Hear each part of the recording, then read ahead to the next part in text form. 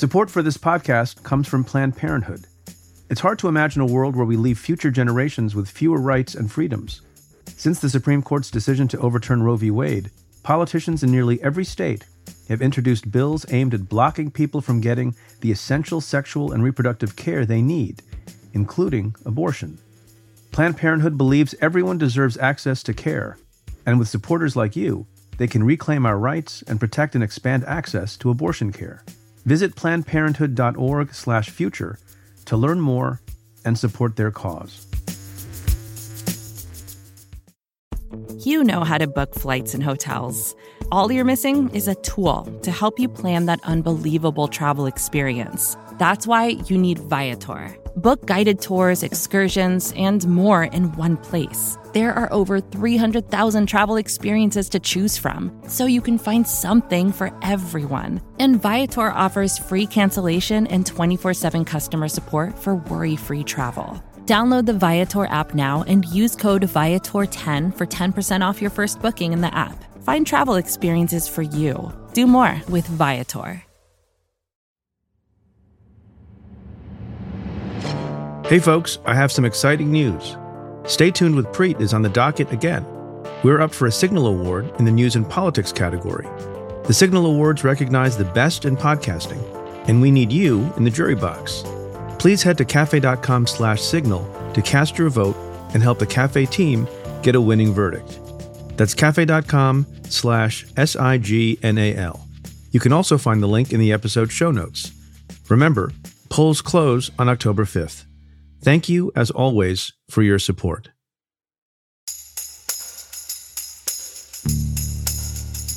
From Cafe and the Vox Media Podcast Network, this is Stay Tuned in brief. I'm Preet Bharara. In March 2022, the Biden administration announced the creation of a new government agency, the Advanced Research Projects Agency for Health, or ARPA-H. And the agency is designed to drive biomedical innovation, and they have big goals, like ending cancer as we know it. He appointed Dr. Renee Wegrzyn as the first director of the agency. Before she came into this role, she was a leading scientist at Ginkgo Bioworks, where she focused on using synthetic biology to outpace infectious diseases, including COVID-19. Now, over a year has passed since the agency's birth, and with a multi-billion-dollar budget, they're trying to change the nature of scientific discovery and take big risks. I'm excited to be joined by Dr. Wegrzyn to talk about this exciting new chapter in U.S. scientific research. Dr. Wegrzyn, welcome to the show. Thank you, Preet. Please call me Renee. Renee. Don't walk away, Renee, as they say. Let's start at the beginning. What is ARPA-H? What is DARPA, on which ARPA-H is based? And why couldn't we find better names for both? Well, they tend to go through a metamorphosis of names. So, DARPA launched about 65 years ago in response to Sputnik. At the time, it was known as ARPA, and has really grown into an agency that is so well known for some of the big bets that DARPA took and the promising breakthrough technologies for national security that have resulted, for example, stealth technology, the internet are just two that certainly are a fruit of the model that DARPA has put forward. Wait a minute. Just so we're clear, it was DARPA and not Al Gore that Correct. Spawned the internet. The ARPANET started right there at DARPA. Then I'll call back to that history a little later on when I talk about some of the things ARPA-H is up to. So what is the mission of ARPA-H? So as an inaugural director of ARPA-H, I was sworn in last October, and one of the first things that I had the privilege to do was to assign our mission statement together with the team. We landed on a mission statement that is accelerate better health outcomes for everyone. We think this is really a mission statement that will stand the test of time and is a nod to the catalyst function that we really are intended to bring forward here, to take some of that great innovation that might be happening in the private sector or in universities and really ramp up the pace and how we get that out into the real world to impact people's lives, change those health outcomes. So we're not counting our success on the number of companies we launch or the number of papers we publish. It's really changing the lives of everyone. And so we want to make sure that as we push out these breakthrough technologies, that we're not doing it just for the top 1%, that this is really something that's going to be accessible for all Americans. But why weren't existing institutions or agencies like NIH and others sufficient? I mean, we made it through 200 some odd years without ARPA-H. What's the new thing that gives it its worth? Yeah, so I think when the president really shared his vision in March of 2022, when he called on Congress to give the first funding appropriation to ARPA, was a nod to this business model that allows innovation to move forward in a very non-traditional way. And I'll be really concrete in what that means for ARPA-H. So there is very important foundational research happening at NIH and other places in the federal government. But the unique role that ARPA-H will play is that we do so in a very bottoms-up approach. And what I mean by that is we actually hire people called program managers that we find out there in the real world who have this incredible passion, demonstrated expertise, and they have defined a problem in health that they want to solve. And so we hire them not only for their amazing CV, but for this very specific ultra-focused problem that they want to solve. So we hire the person and the challenge. Not a single one of our dollars is linked to a specific disease or technology. It really gives us the freedom to fund the efforts where we think we can have this asymmetrical impact on advancing the state of the art. The way that we do this is also very different from the rest of the ecosystem. We empower our program managers to be sole decision makers. We don't do study sections or decisions by committee. And by giving the program manager that capability to make those decisions, we allow that person to take on a lot of risk, a calculated risk, mitigated risk, but we can take on risk. And we have a seat at the table during the course of an effort. So we don't issue any grants. With grants, you give researchers that money, and it tends to be a pretty passive process. We are not a passive agency. We're very proactive. And so contracts, other transaction, cooperative agreements, these are the funding vehicles that government can use, making sure that government has a seat at the table with the private sector or universities that develop it. So all of those key features put together is really made magical and made urgent through some of our authorities through Congress that give our program managers a term limit, which is 3 years. So every 2 weeks that goes by, those program managers, 1% of their time has lapsed. So they come here wanting to solve this problem with incredible urgency and are very well resourced to do so. And there's just not another place in government, in HHS or the health sector that is able to move in that way. Yeah, it's just so interesting because a lot of people think about government as being bureaucratic and slow-moving and not innovative. And certainly many government agencies fit that description. And we think of the private sector, Silicon Valley and other places as being innovative and also willing to take risks and put a lot of money into research and development. But here, as President Biden put it, the idea of your agency is to develop, quote, in his words, quote, ideas so bold, no one else, not even the private sector, is willing to give them a chance or to sink a lot of money into trying to solve, end quote. Can you give an example of the kind of thing that well-funded pharmaceutical or other life science companies would shy away from, that government would embrace? Yeah. So, one of the examples that I can just start to even point towards some of our programs that we're launching. So our very first program that we launched is called Nitro. It's a program focused on the challenge of osteoarthritis. And so Nitro, by the way, that's a great name. Nitro is a good name. It is. But that's one of the fun things of being a program manager is you have freedom to name your programs and these incredible acronyms that we tend to make in the ARPAs. So Nitro, the program manager behind Nitro, came to the agency and said, look, I'm a surgeon and I look at what surgeons can typically accomplish in their career, which is helping 1,000, 2,000 people. That's an incredible number of people.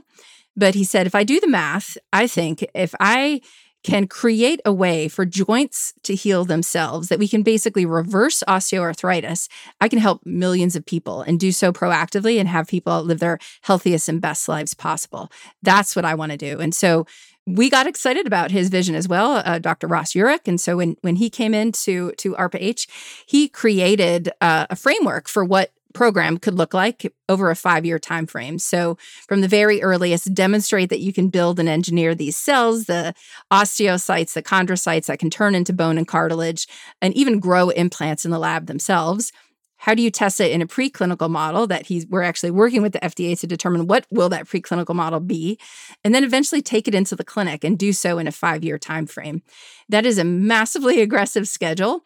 That point in our mission around accelerating, maybe this would have happened in the next 20, 25 years if you let industry move forward and for technology to de-risk itself. But we want to increase that pace. We want the government and Americans to be a customer of those capabilities earlier. And so it's this incredible convening function, bringing technologists to the table alongside FDA and other regulators who are going to need to be there at the back end of the program is some of the magic of what we're able to do.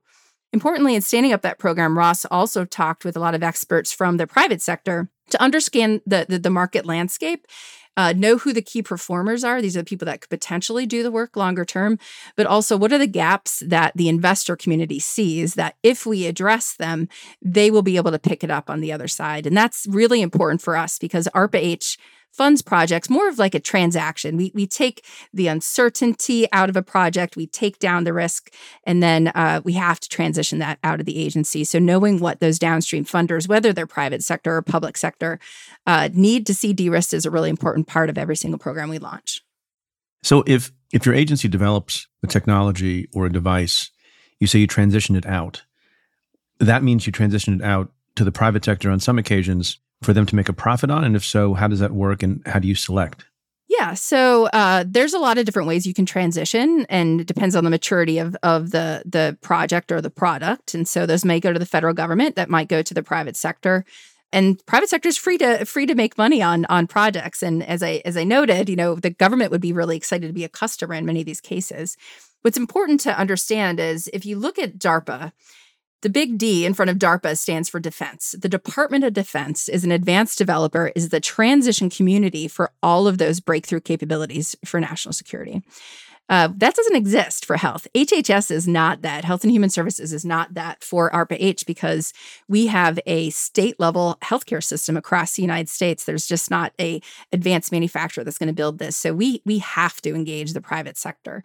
And we really want there to be a commercial activity. We want to maintain dominance, honestly, globally, in our ability to deliver med tech and biotech as well. So it's really important that we're addressing that from this very, very early days in our agency. And it's important that we're making it easy to work with us. And so we really are. It's interesting. You said most people look at the government like a bureaucracy. For us, we look at the government and that bureaucracy as a series of puzzles that we can figure out how much of this do we want to adopt and how much do we want to start processes on our own from scratch that are going to be simple, that are going to make us easy to work with so that we can really engage non-traditional partners, smaller businesses, community health centers. That is really a driving factor for what we do. And we're just so lucky that the Congress and the president have given us the authorities that we can really act nimbly and use contracting mechanisms that really make it simple. Yeah. I'm going to talk about cancer for a moment, the eradication of which President Biden has made a priority. He talks about the cancer moonshot. And he has said that it is his goal to cut cancer death rates by at least 50% over the next 25 years, turning death sentences into chronic diseases. Is that something that is within your agency? Yes, absolutely. So I did mention that, not a single one of our dollars is predetermined to be aligned to a specific disease or to a specific technology. But as we have ideas that come from program managers and our open broad agency announcement, which is a place where anybody can submit an idea, we look for those best and most promising efforts where ARPA-H investment will really advance the state of the art. And because of the president's passion for Moonshot and, ARPA-H being kind of announced in a lot of that context to create an agency where you can have many, many moonshots, a lot of the initial interest that we got from the public was around cancer. And so we were just really excited to see opportunities for us to fund efforts such as the new program that we launched, Precision Surgical Interventions, which our first proof of concept we're really using for cancer pathologies, which is this program is like, imagine if you're a surgeon and in the operating room, you can look into a surgical cavity in a patient and you have brand new imaging capabilities that allow you to see the margins of a tumor and be able to, in real time, know, when you've cut all of that tumor out and the surgery is done and all of that healthy tissue is protected. It sounds simple and straightforward. We want it to be, but actually, the way it's done today is a pathologist down the hallway in a microscope gets a slice from the surgeon and there's this back and forth. Like, did I get it all? Nope, keep going. It's, you get a lot of bad outcomes and you have a lot of reoperations required. And so we really want to invest in technology for imaging, for some of the optics that's used, some of even the robotics that will be associated with that surgery. And so that's just one example, but you can imagine that's a tool, really a platform tool for any surgery that you can do and prevent nerve damage as a side effect is going to be a wonderful kind of secondary outcome of the PSI program. So this is the lens that we use, even if we might have a proof of concept for a given indication, and it will absolutely advance cancer moonshot goals. We're looking for opportunities where ARPA-H can de-risk technologies and capabilities so that when it goes to the private sector, it's malleable and can be used and shaped into many, many different commercial opportunities that we can all benefit from. That goal that I described, Joe Biden embracing, cutting cancer death rates by 50% over the next 25 years, is that doable? Are those kinds of quantitative, aspirational metrics a good idea? I live for metrics like that, right? You want to set these pie in the sky, like maybe if it's not a moonshot, maybe it's a Mars shot, right? Like what is that really, really ambitious goal that you have to go towards? And the truth is, when you take big bets like this, not every bet you make is going to be successful. And so you have to fail fast, know where those failures are. And that's why we have this really active program management where the program managers have a seat at the table. And honestly, if a project's not working, then they reserve the right to pivot and use those funds elsewhere. And that is something that we would do at ARPA-H. The other is also just in the example that I gave you, let's say, I hope this isn't the case, but if in the PSI program, for whatever reason, the intraoperative imaging for tumors is not successful, you still might be able to have advances in the state of the art for protecting healthy tissue, just as one example. So, whatever the successes are, we will be transitioning those out of the agency. But by going after those moonshots, if you hit that goal, it's amazing. But even if you don't, you're often bringing the field forward, 5-10 years from where it was before. And that's really why we design programs in the way that we do. And I think this just goes back to your earlier question, why can't the private sector do this? Why can't government do it? Well, nobody else is making those moonshot bets. And so we really are this unique place where you can take these very, very ambitious, very technically risky shots on goal. You said something very interesting a moment ago. You said you have to learn how to fail fast and pivot. Why is that important? And is that something that every company and every government agency should adopt, the principle of failing fast?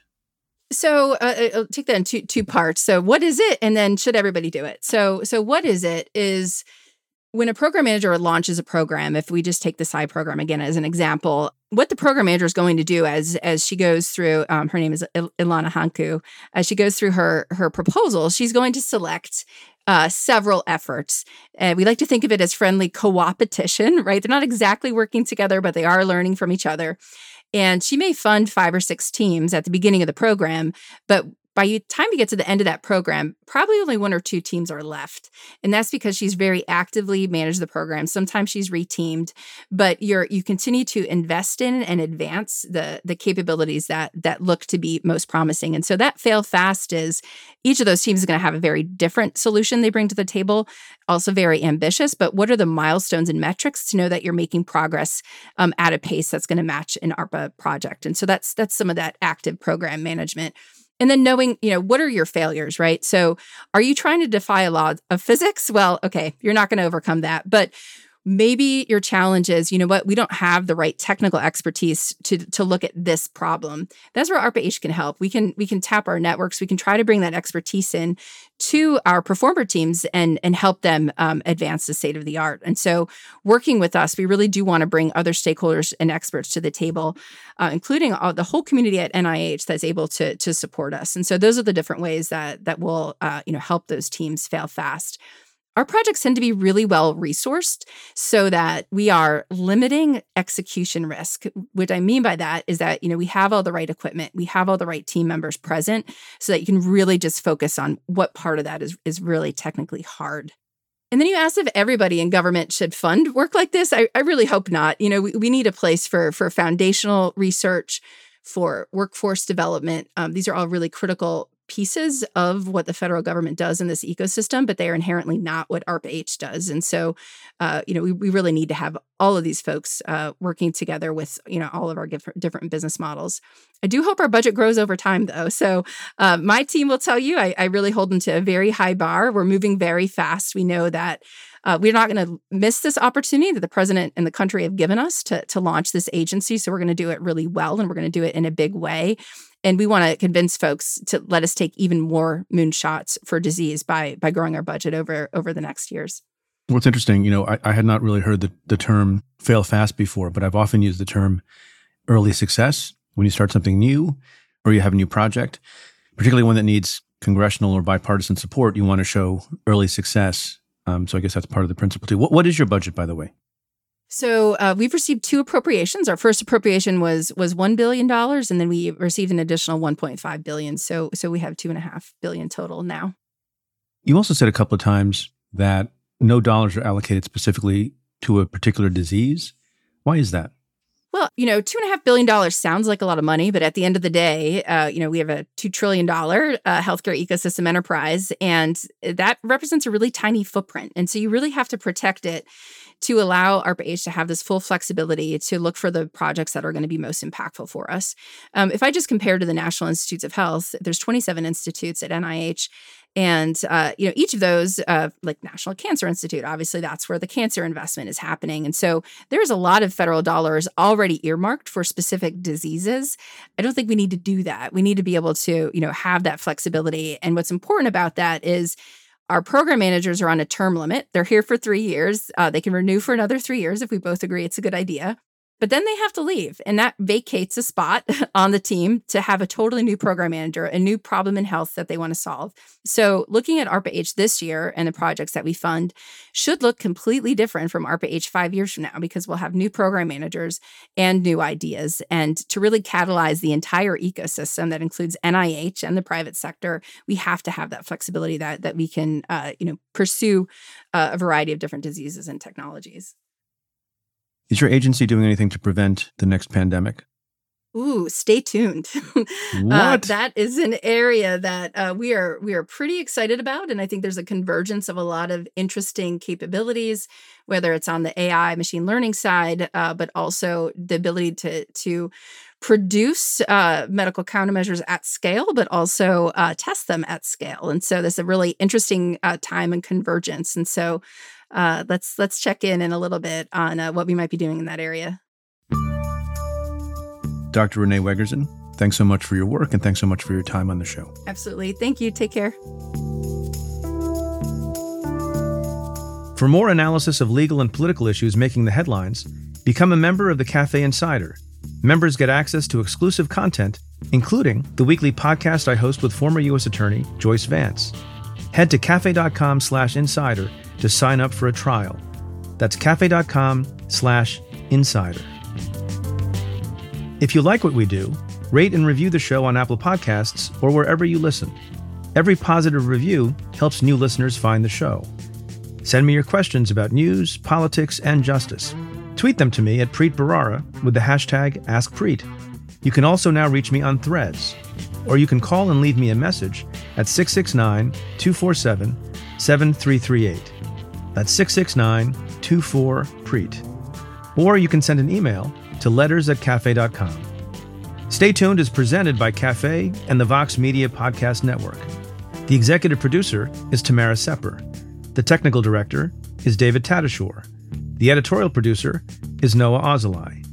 And the Cafe team is Matthew Billy, David Kurlander, Jake Kaplan, Nat Weiner, Namita Shah, and Claudia Hernandez. Our music is by Andrew Dost. I'm your host, Preet Bharara. Stay tuned.